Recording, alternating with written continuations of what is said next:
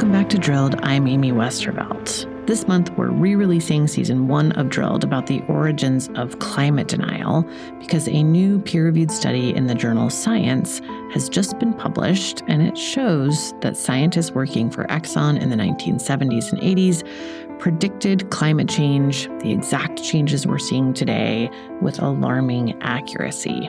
I spoke with the lead author of that study, Jeffrey Supran, about how the data in this study seems to be landing with both the media and the public differently than some previous studies.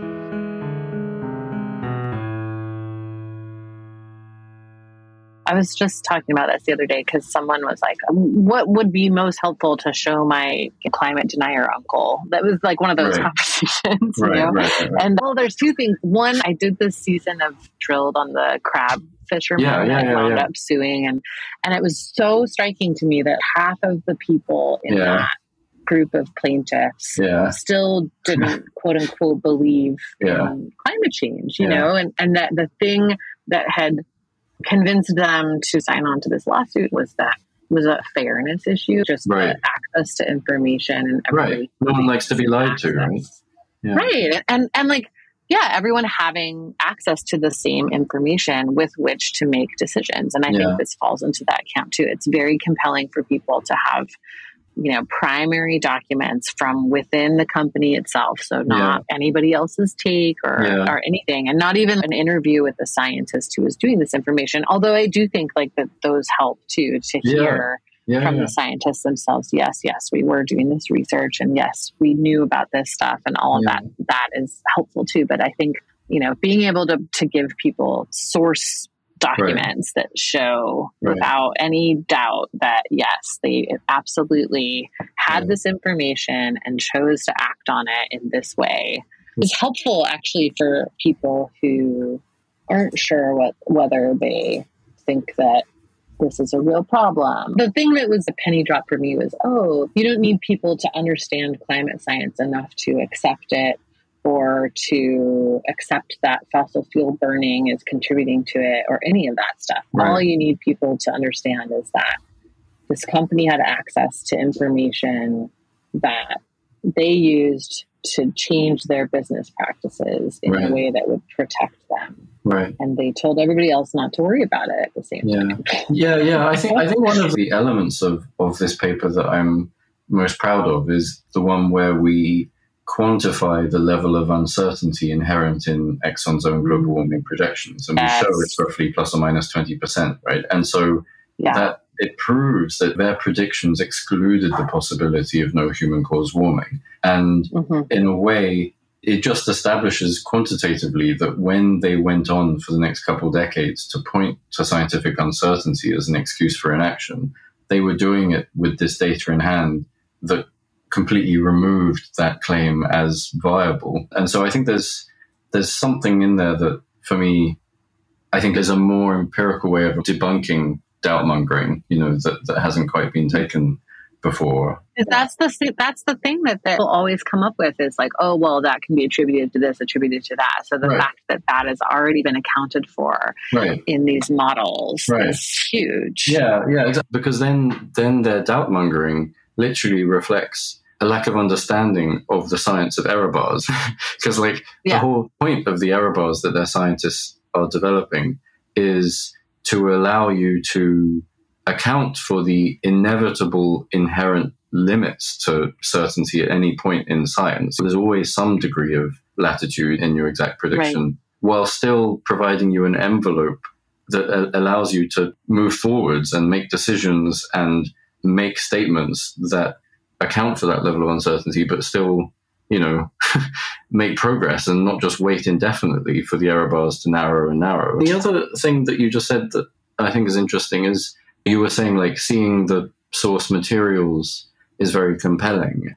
And this kind of reflects not being able to foresee exactly what is going to be most meaningful to the general public when they read this stuff. Was I didn't know whether it would be more compelling to people to see the original individual graphs that Exxon scientists reported with historical observations on, 16 graphs with these red lines on, or like this single graph that we made that digitized all of those predictions and put them in one place.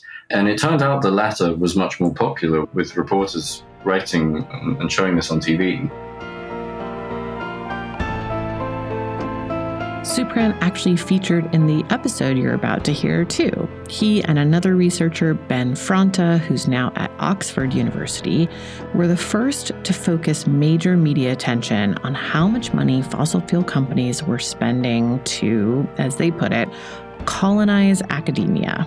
That's important because if you unravel climate policy back to its origins, eventually you get to academic research.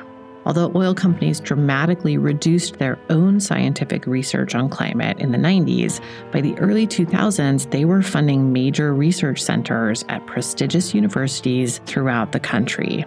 That allowed them to subtly shape the research agenda, which meant that any eventual policy would be based upon research that they approved of.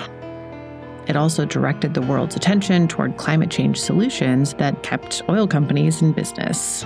That episode is coming up right after this quick break.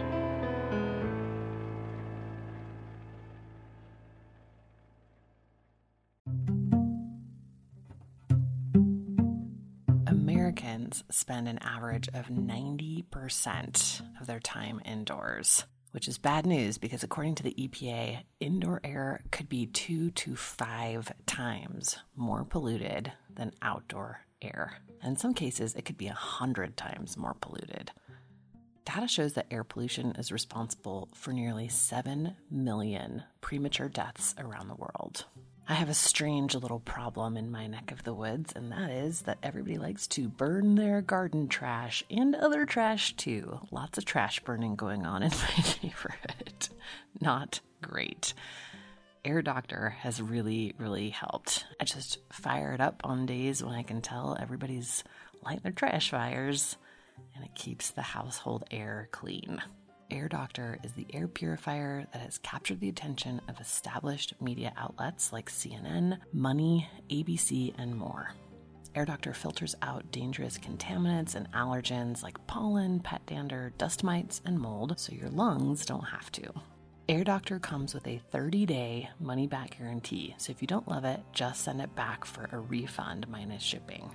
Head to airdoctorpro.com and use the promo code DRILLED to get up to 39% off or up to $300 off, depending on the model. Lock this special offer in by going to airdoctorpro.com and use the promo code DRILLED.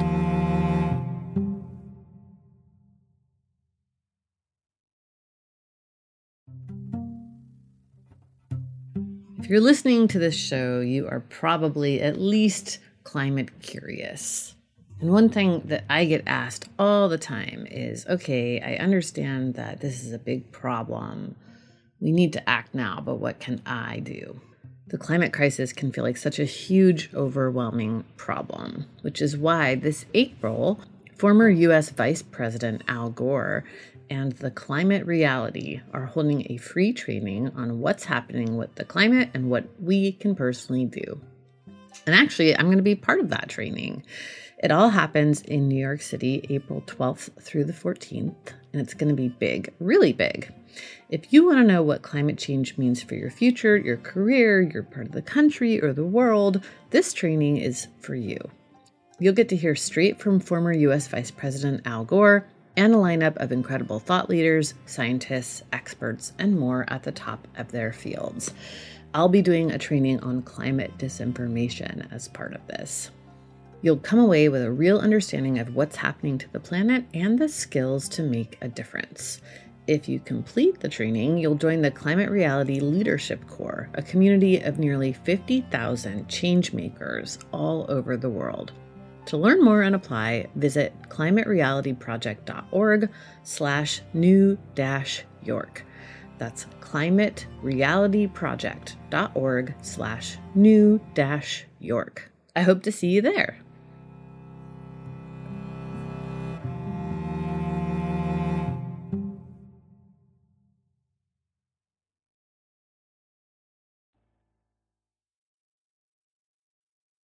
Previously on Drilled. They believe that oil and coal were put here in the United States by God for us to use. And I don't know how that's not a scientific argument. That's a theological argument or, religious. I don't know what you do with that. We know that throughout the 1980s and 1990s, oil companies, manufacturers, and anyone else who might feel threatened by emissions regulations teamed up to fund, conceive, and execute comprehensive social influence campaigns. They targeted the media in various ways, and the culture too.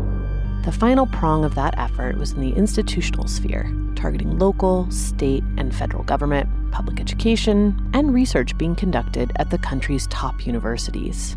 When we look at a microcosm of Ohio, we see that the Koch network is at work on the state level and at the county level. Among that set of dedicated research centers that are really influential in technology research and training, future people working in climate, also influencing the IPCC, that a majority of funding in those centers comes from fossil fuel groups. We have the documentation starting in the 50s and 60s about them putting out educational material for grade schools and high schools about the wonders of oil.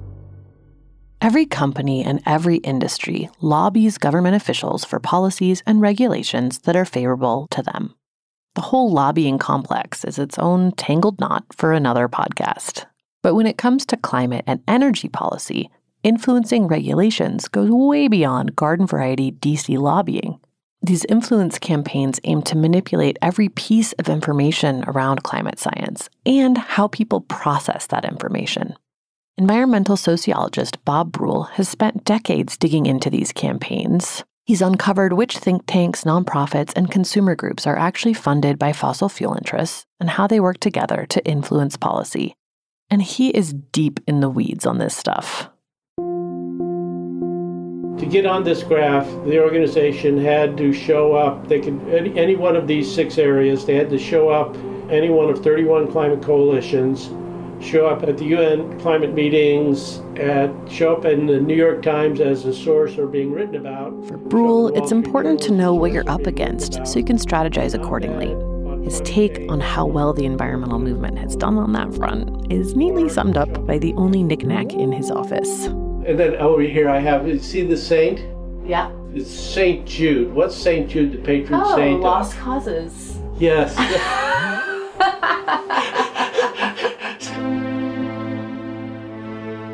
Bruhl has also spent a considerable amount of time looking at how the fossil fuel industry has tried to control its image over the years. One way is to continuously hammer home the point that fossil fuels are absolutely critical to American progress. That's a message that wasn't just pushed to the media, but also to school children. In his research, Bruhl has found documentation of the American Petroleum Institute's efforts starting as early as post-World War II era to integrate this message into public school education.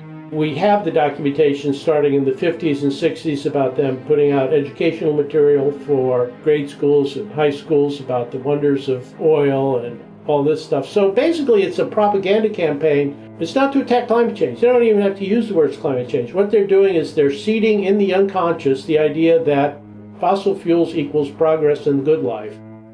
In addition to outspending environmental groups 10 to 1, the various companies and organizations seeking to stop any sort of action on climate change have also been working hard to slow the adoption of renewable energy, despite the booming solar and wind markets. They do so both by influencing government officials at the state and local level, and by focusing U.S. research efforts on far-off experimental technologies rather than those that could be implemented in the near future. Scott Peterson has been running a years-long investigation into the Koch brothers' network of influence, particularly as it pertains to renewable energy. He's recently been focused on Ohio, where State Senator Bill Seitz, whose campaigns have been funded by the Kochs since about 2012, has been the state's primary blocker to wind energy. But even at the county level, Peterson found the influence of fossil fuel interests. So there's a wind project in Ohio in Seneca County. There's a couple of them ongoing. And what we found is that the chairman of the Seneca County board of supervisors. Flipped. He was for wind, and then suddenly he flipped against it. And what we found was that he was, in about a 3-month period, bombarded with a guy who was sending him material from Koch-based front groups. I mean, they were from all around the United States. There were even some from Canada. So, county chairman, maybe somewhat unsophisticated in the world of energy, suddenly was bombarded by this local activist. So when we look at a microcosm of Ohio, we see that the Koch network is at work on the state level and at the county level. If you unravel how policy gets made, eventually you get all the way back to academic research on everything from the economics of pricing carbon to climate modeling to renewable energy technology. And these days, fossil fuel interests have a huge amount of influence over what gets researched and how. Ben Fronta, a JD PhD candidate at Stanford Law School and the Stanford Department of History, first began digging into the influence of fossil fuel interests on climate research when he was a student at Harvard. His first clue came when he joined the movement to encourage the campus to divest from fossil fuels. I was involved with helping to organize the fossil fuel divestment movement at Harvard, and we would go to faculty and we would try to solicit their support, and we noticed something kind of interesting, which was that most faculty were either neutral or they would support it. But the faculty that actually were opposed to it actively and would write about it in the press, I would say more often than not, in fact almost all of the time, these faculty were funded by fossil fuel groups. Then one of the research directors at the Kennedy School of Government, where Fronta was working, called the researchers in and asked them not to answer any questions about funding. We were called in for a staff meeting, and our research director told us, there's a lot of activists and journalists snooping around and trying to inquire about our funding and funding from the oil industry. And he said, if anybody talks to you, don't tell them anything, don't talk to them and send them to me instead. For an academic institution to actually tell its researchers, don't tell other people where your funding comes from. That experience prompted Fronta to begin digging into what exactly oil companies were funding at university campuses and how much influence that funding brought them. He has since partnered with Jeffrey Supran at Harvard, and what they've found, it's pretty shocking. What we found was that a clear majority of the sponsorships themselves come from fossil fuel groups. And the biggest sponsorships, there's a few that are huge compared to the rest, and they also come from fossil fuel groups, usually the fossil fuel producers themselves. And so we can infer quite confidently that among that set of dedicated research centers that are really influential in technology research, in training, future people working in climate, also influencing the IPCC, that a majority of funding in those centers comes from fossil fuel groups. We're not talking about little-known universities tucked away in the heart of coal country either. Where the industry is concerned, the more prestigious the university, the better, with research centers at Stanford, MIT, Harvard, and more. The MIT Energy Initiative, probably the flagship energy research entity at MIT, and that's very, very heavily majority funded by fossil fuel groups. Very similar situation here at Stanford, where the major climate energy research center here is called GCEP, Global Climate and Energy Project. Again, that center is majority funded by fossil fuel interests. And again, the funders do have influence built into the structure of how research projects are chosen. In an article Supran and Fronta co-authored in The Guardian last year, they tell the story of something both say happens all the time at these centers. In this particular story, the Harvard Kennedy School screened a documentary billed as a, quote, balanced discussion about today's energy issues. Supran and Fronta write, who can argue with balance and rationality? And with Harvard's stamp of approval, surely the information presented to students and the public would be credible and reliable, right? Wrong. They then go on to debunk most of the, quote, solutions suggested in the documentary and explain that the doc was funded by Shell, which has also given $3.75 million to the Harvard Kennedy School. The events panel included an executive vice president from Shell, and the documentary included various experts identified only by their academic credentials and not their various industry ties. These sorts of things happen often and systemically, and it's hard not to think that has something to do with the funding these centers receive from the industry. Funding from Shell, Chevron, BP, and other oil and gas companies dominates Harvard's energy and climate policy research, and Harvard research directors consult for the industry. Down the street at MIT, the 5 founding members of the MIT Energy Initiative are all commercial fossil fuel producers: ExxonMobil, Shell, BP, Aramco, and Eni, the Italian oil company. Across the country at Stanford, ExxonMobil contributed $100 million of the $200 million in startup funding for the Global Climate and Energy Project, or GCEP,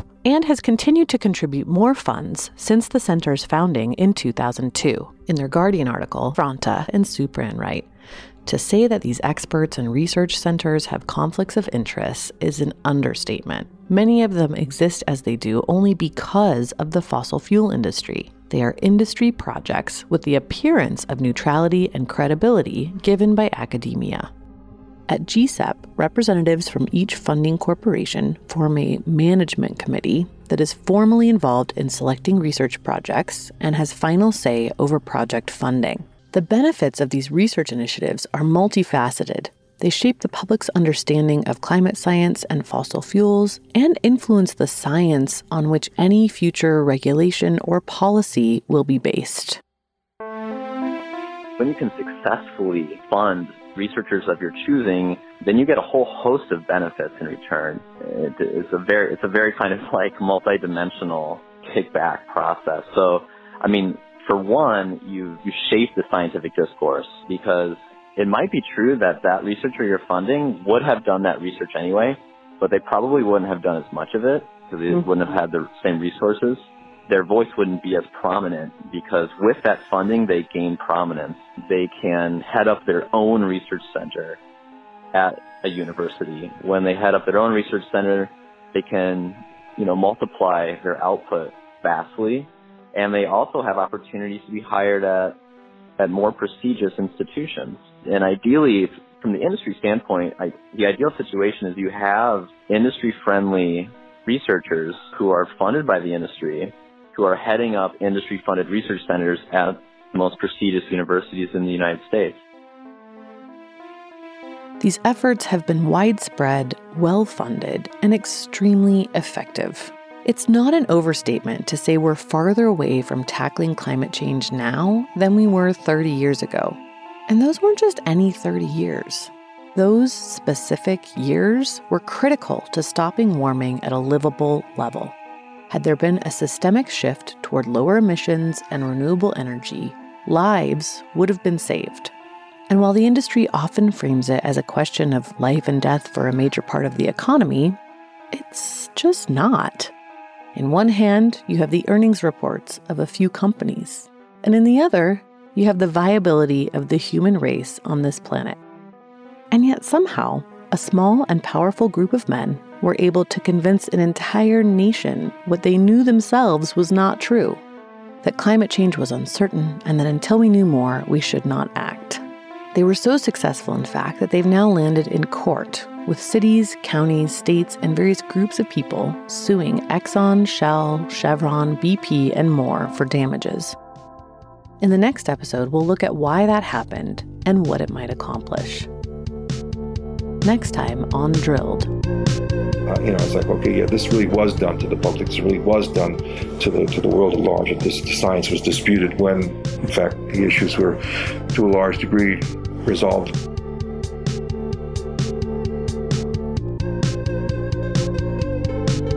Drilled is produced and distributed by Critical Frequency. Reporting for this series was done by me, Amy Westervelt. Our producer and composer is David Whited. Our executive producer is Richard Wiles. Our story and concept consultant was Rekha Murthy. Our cover art was designed by Lucas Lisakowski. You can find Drilled wherever you listen to podcasts. Please remember to rate and review the podcast. It helps us find new listeners. Thanks for listening. See you next time.